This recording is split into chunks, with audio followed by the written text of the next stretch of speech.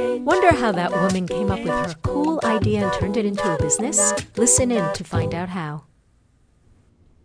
Welcome to Women Inspired. I'm your host, Linda Ugolo, and on this show, I interview women and a few cool dudes, all of them entrepreneurs, change makers, artists, or healers, about what fires them up and how they put their dreams into action. And I'm excited today to have with me a national sales manager for a national health business who also is the mom of 2 young kids, helping us to figure out how we get it all done. Thank you for being here, Sarah Tugender. Yeah, thanks, Linda. Yeah. I'm so happy to be here. I'm excited. So tell me, what do you do? Have you been doing it since before kids? And let's get into that first, and then we'll talk about how having children has changed it all. Well, I think that life is not a dress rehearsal at any point. So I think anything that we've been doing since we've been little, and it just sort of all builds up to this moment in time. And so if you treat every day like that, then yes, I have been doing what I've been doing forever, which is having fun, making friends, and making a difference in this world. But yes, I've been doing it before kids. But in a greater capacity actually since having kids. And I think that's where it comes in. I think having kids for me made me step back and say, what am I doing with my time? What am I doing with every single day, every single hour, minute? Because I want to be there for my kids. And that changes a lot. And so it means that when you do have your own time, you are thinking about it in a different way. Much different way, yeah. Wow. I'd love to get into what the actual work is that you're doing, but this is really compelling. Can you say more about that? Yeah, so I have always, identified myself as a free spirit. My mom says that I'm a little bit bossy, and she also says I'm not great with authority. And she says I've been like that since I was little. And so when I graduated from college, I did not want to sit in an office and have a desk job. So I graduated and I became a pharmaceutical rep. Despite everyone saying to me, Sarah, that's a really competitive industry. There's no way you're going to get a job right out of college into your field of choice. They somehow gave me a car, gave me a corporate American Express, gave me free reign and said, have a good time and go out to whatever steakhouses you want to, have Starbucks every single day you want to, whatever you want to do, you design the life, and you have basically unlimited funds to do so. That's a ridiculous thing to give a 21-year-old. I don't know how they decided that that's what I was going to do. But from a very young age, I learned how to structure my time and be super accountable to measurable goals. So I think that's the first thing, as I enjoyed that pace because that's really the only pace I've ever known. And so I continued a whole sales career, got my way up to being a regional sales manager. New York City was my territory. I had 8 reps underneath me. And on July 1st, 2012, I had to tell 8 people, most of them who are double my age, that the company no longer employed any of us. It was a company-wide layoff. Wow. And so that really just showed me how unstable corporate America can be, and we can't rely on that. So then what did you do? Yeah, so at that time, my husband and I needed to make some decisions. So we said, we were in New York at the time, my family's from the Boston area, and we said, well, let's go home, let's start a family, and let's figure this out. And I said, you know what, if I can sell anything, right? Isn't that what a lot of salespeople say? And listen, I've been unstructured my whole life, so I can continue to be unstructured. So you mean unstructured by not having other people structure you? Exactly. You've been self-structured. Yeah. Self-structured, thank you. And so in that regard, I said, I think I have the discipline. I think I have everything.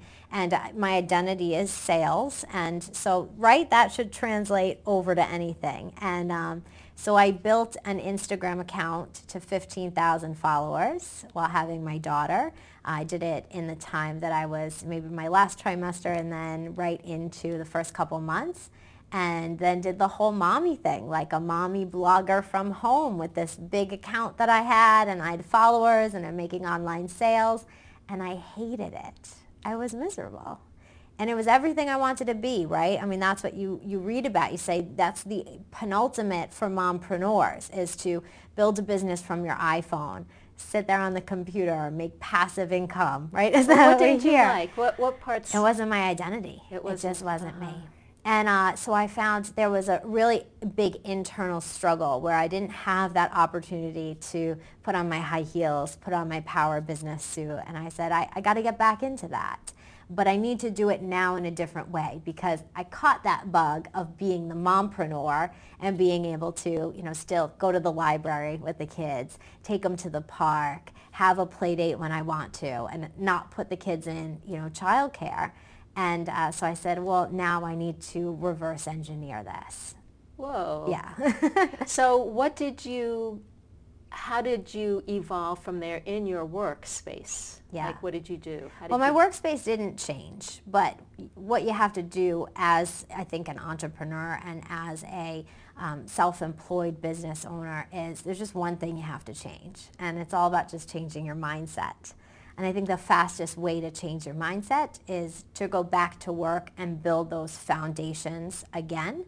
And so I went out and I found a couple mentors. I went back through a couple different courses that I had my eye on. And I looked towards people that were doing what I wanted to do. And I said, let me go and find out directly from them. It did take a couple cross-country flights to go find some people that were, playing in this still online space, but doing it in a very interesting capacity. So I knew I wanted to be an online marketer and an online entrepreneur, but I needed to learn from, other moms that were doing this. How do I figure out, though, how to be true to myself? And I think one of the best advice that I did get from someone was, don't feel then bad because there is this sort of reverse shaming in this online world or in the mom self-employed world where why would we want to work for a corporation? But there was one mom that I looked to who had put on her dream board and goal to go work for this company that she really loved, and she went and got a job from it, and that it was still setting out and saying that's what I want to do, that's what I want to be, and this is how I want to do it. And I just went back to the basics from when I was graduating college at 21 years old, and they said, you can't be a pharmaceutical rep. And I said, okay, let me go talk to 5 pharmaceutical reps, and let's go figure out how they did it, and then I'll just follow the recipe, because that's all it is. So you were looking to get back in connection with the corporate environment. Yeah. Yeah. But do it in a different way. Do it in a different way. So what does that look like now? Yeah, so for me, I actually am a full-time consultant. So that just means that they pay me a full-time salary, and I do work full-time hours. But because I'm a consultant, I don't have to work on their hours. So as long as I'm getting my work done, I'm mostly project-based. And I probably put in more than full-time work because you know the way it is. Yeah.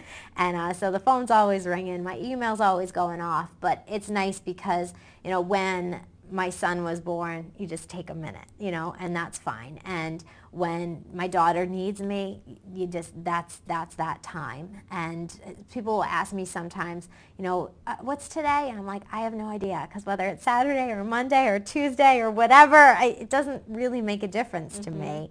And I found that now I'm a national sales manager for a huge healthcare company. It's one of the top companies that's playing in this space. We market directly to healthcare professionals providing products and services, and I am their trainer. I go on, probably jump on an airplane about 12 times a year to go out into the field and to do some trainings.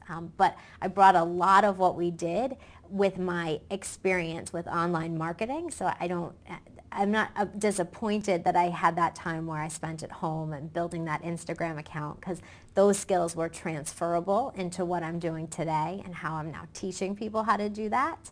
But a couple times a year I get to get out of my leggings and baseball hat and sneakers and back into, my power sales clothes.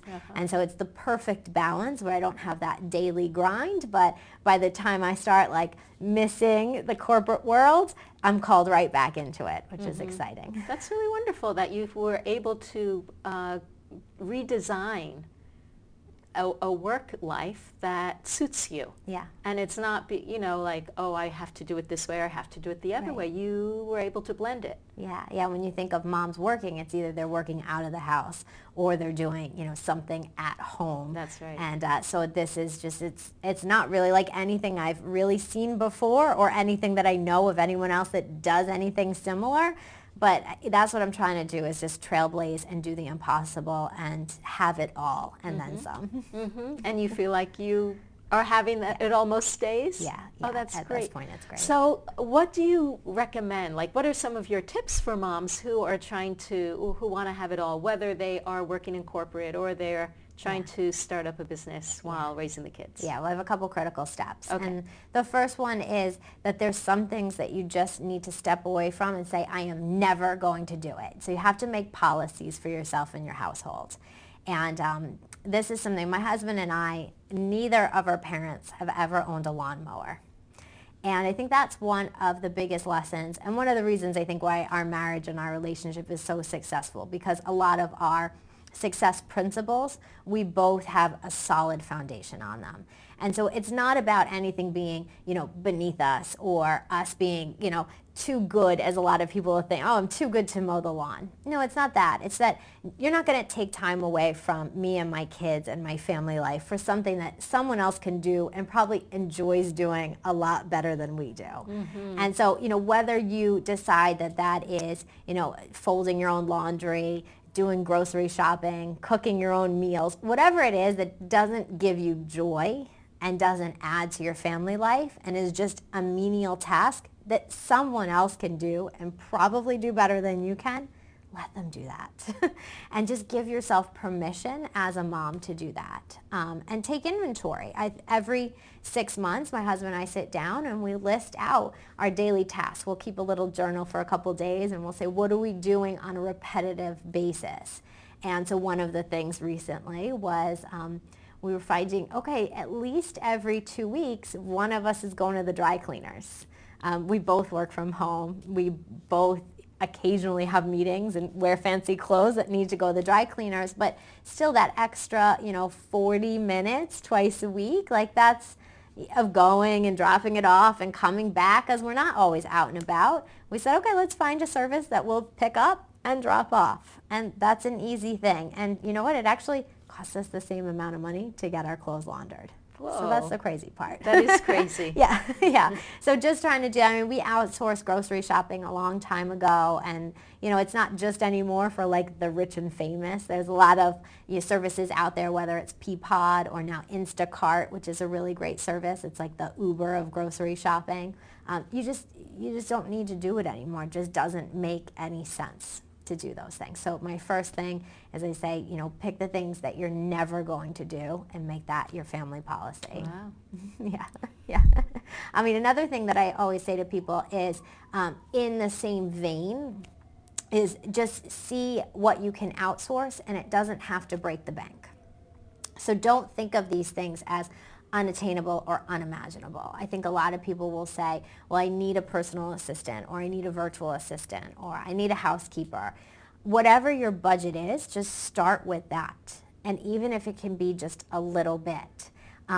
The other thing I think is when people outsource, they'll either outsource, so I'll give you an example, with getting your house cleaned. If you are getting your house cleaned right now and you work from home and you're getting it cleaned every 2 weeks, now, you're probably then cleaning before the cleaner comes a little bit, right? Have you ever done that? I used to. I don't anymore. Right. So we've all kind of been there until someone obviously gave you some advice. And so one of the first things I did is I said, well, if that's my budget for monthly, I'm going to find someone that can come weekly or even twice a week. Maybe it's a shorter amount of time. Maybe they're doing a little less intensive cleaning every time. And then I'll pay maybe once a month for that like really big deep clean. But keeping everything orderly and tidy means that I'm focusing on keeping the main thing the main thing. Mm-hmm. And I am a big believer of, if you have a budget and you need to stick to it, just ask for that.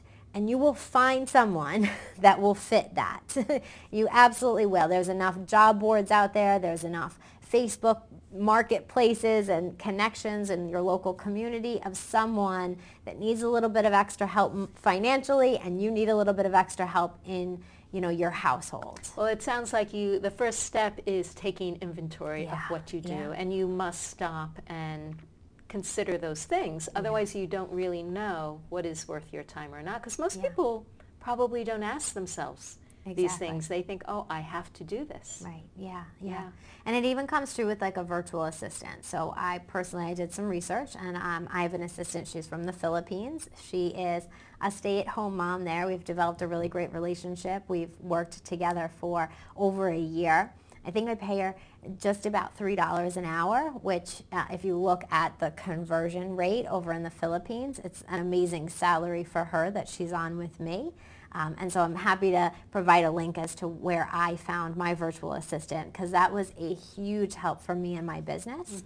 And she probably does about 70% of just the just the automation of my consulting business and my training business in getting me up and running. So I'm running Facebook groups, I'm running accountability groups, I'm getting flyers and promotions out for trainings that I'm doing and follow up there. And it's amazing, because that's not where my skills lie. I don't need to. I know how to. I create beautiful flyers. I create great Facebook posts. But I'm helping her and her family, and she said to me recently that when she's doing work for me, all of her kids, she homeschools all 4 of her kids, and her kids know me by name. I've FaceTimed with all of them, Skyped with them over the internet, and so we know each other. They've met my kids, and they know that it's helping them and their family be able to do really great things. And my kids know their kids, because they know that they make it possible. She makes it possible for me to be able to spend more time with my family. So it's mutually beneficial. And if you can develop a relationship like that and help another family that needs just a little bit of extra money and can work flexible hours, it's great too. It's kind of like a global community now, isn't it? Yeah, it's unbelievable. It is. Have you worked with virtual assistants? I have, but usually from the U.S. or I have worked with someone, or I do work with someone in the U.K. Okay, all right, awesome. Well, you'll have to check out this link. I will. It's been vetted, and a lot of my friends who are entrepreneurs online have used the service as well. That's great. To be able to connect. That's great, yes. So you had more tips that you wanted to offer to mompreneurs. The first one was take inventory of what you can outsource. Where do we go from here? So the next thing is that, now I had it on the tip of my tongue. Baby brain is a real thing, so you just have to. Okay, we'll give goes you a minute. in and it flies out. It's unbelievable. So my second tip is that do not believe in balance. So I'm a big believer in imbalance. You're going to look at me skeptically, because a lot of people are going to come and say, hey, you're coming on as a mom, and you're going to say to me that there is no such thing as this like life-work balance. But I actually teach people that I work with to be really imbalanced in the work that they're doing, because I think a lot of people, especially people who do work out of the house or are self-structured, as you said, lose a lot of focus. And so one of the things that I do is I go back to basically school day success. And when I went to school, we had either quarters or trimesters, and there was a focus for that period of time. And you had a start time and you had an end time. And that's when you were going to pay attention to whatever that season was. So for me, I played volleyball in the fall, right? And I, did swimming in the summer. And these things were very separate for me. I was doing very different training, and I was doing a very different focus than I was in another season. Or maybe back to school, it would be when I was in college, all right, I'm going to get done my, this math core class, and it's going to be my first semester, and second semester, I'm no longer going to have to worry about that math core class. All of my focus is going to be on, now my psychology course. So you're talking about focusing on one thing at a time rather than trying to juggle lots of... And I call it giving yourself permission to have a season. That's what I say. Nice. You know, have a season. So maybe this is, and I think social media scares a lot of people. And it was funny, right before this interview, you said to me, do you want me to post this on LinkedIn? And I was like, yeah, sure. I guess I have a LinkedIn. And I've already designated when my season of LinkedIn is going to start. So LinkedIn is something I kind of put aside a few years ago. And I said, I do need to get back into it. I have a priority and a project that I'm in the season of right now. And I haven't started up my LinkedIn season. And my LinkedIn season will have a start date. It will have an end date. And it will be just that. And I'll be completely imbalanced where I'm spending maybe 80% of my time on LinkedIn and 20% of my time on other social media. Where right now I'm imbalanced the other way. I'm spending 80% right now in Facebook groups, and I'm spending 20% of my time in other social media. And so I think giving yourself permission to do that allows you to be able to do it all, but focus and have and sequentially. Exactly. Yeah, I read a book when I was pregnant called Sequencing. And it talked about that you can have it all, but not all at once. Yes. And I loved that. And I felt like it served me well. And I also realized that I do a very similar thing. I don't think I'm quite as structured as you. I think I could learn something from you here. But I do believe that there are seasons, and I believe in doing deep work. So recently I'm working on writing a keynote talk. And that's been taking a lot of my time. Yeah. And I'm not trying to balance it and get other things done. I'm saying this is what I'm doing right That's now. That's it, giving yourself permission. And so when I say, and then it gives us a language too, because I do have some people that as a sales manager, I will run some intensives or do intense coaching with some people, as I'm sure you do at times as well. And it's nice when I give people permission to say to me, no, it's not my time to work with you. And so now they know, they just say, Sarah, it's not my season. And I'm like, cool, well, when it is, just get back in touch with me. And that's fine. And so it gives us that permission for me to not work with people that might not be great at saying no, which sometimes happens with clients, right? Yes, absolutely. Yeah. Because it's something that they know they want to do, and they take it on when they don't have enough time for it. Exactly. Yeah. Exactly. I do that too. Yeah. We're all guilty of it, especially moms. We can do it all. Yeah. So my last and final tip is that you need to right now call people who can help you, and you already know the people that are in your Rolodex who can get you to the next level or help you with things. And I think that I was working recently with a group of leaders. This was in a more advanced sales capacity. And I called up all of them, and these were people I had identified as getting to a certain level, but I had noticed sales-wise they ended up plateauing, and they were a little bit stuck where they were. So I needed to just figure out what was the commonality between this group of people and why they weren't breaking through. So I had one-on-one conversations, and just about every person said to me, well, I got to a certain level, and I just don't know who can help me. I don't know who to turn to. I don't know who to ask for help. And on the flip side, I had done some work with a couple people over the summer, last summer, where I worked with them, and I was able to shadow someone that was in a very advanced role and very successful at what she was doing. And so I spent 2 nights at her house and just kind of watched her and observed and took notes. And it seemed like just about every 30 minutes, she was on the phone calling someone else for help, looping someone else into a conversation. Outsourcing was like her middle name, and delegating was amazing. And she just kept saying to me, I wish I was good at this, and I wish I was as good as this person. And Sarah, I wish I was even as good as you are. I mean, look at you. You can talk to anyone or do anything. But come on, let's go to this meeting because I'm going to have you talk and do all the talking. And I said, well, I think that's your biggest strength, Lisa. I think it's the fact that you're realizing what you're not good at, and you're bringing those people in. And that's what got you to the level that you're at. Where this other group of people were kind of stuck, but they were saying, who do they call? There's no one there. There's a ton of people there, and you have access to them. You already have their phone numbers. So what do you think gets in the way of, is it that they don't know what to ask for? They just feel generally stuck, but Yeah. What do I even ask for? Yeah, I think it comes down to like identity and a lot of people feeling that imposter syndrome, which we've heard of so often, but almost in the flip side, feeling like, well, now I have been deemed by people to be successful, or I have this title that I'm trying to give myself, and that title of being successful or being an expert in my field means now that I should have all the answers and I shouldn't have to go outside of myself for additional support. I should just be self-sufficient at this point.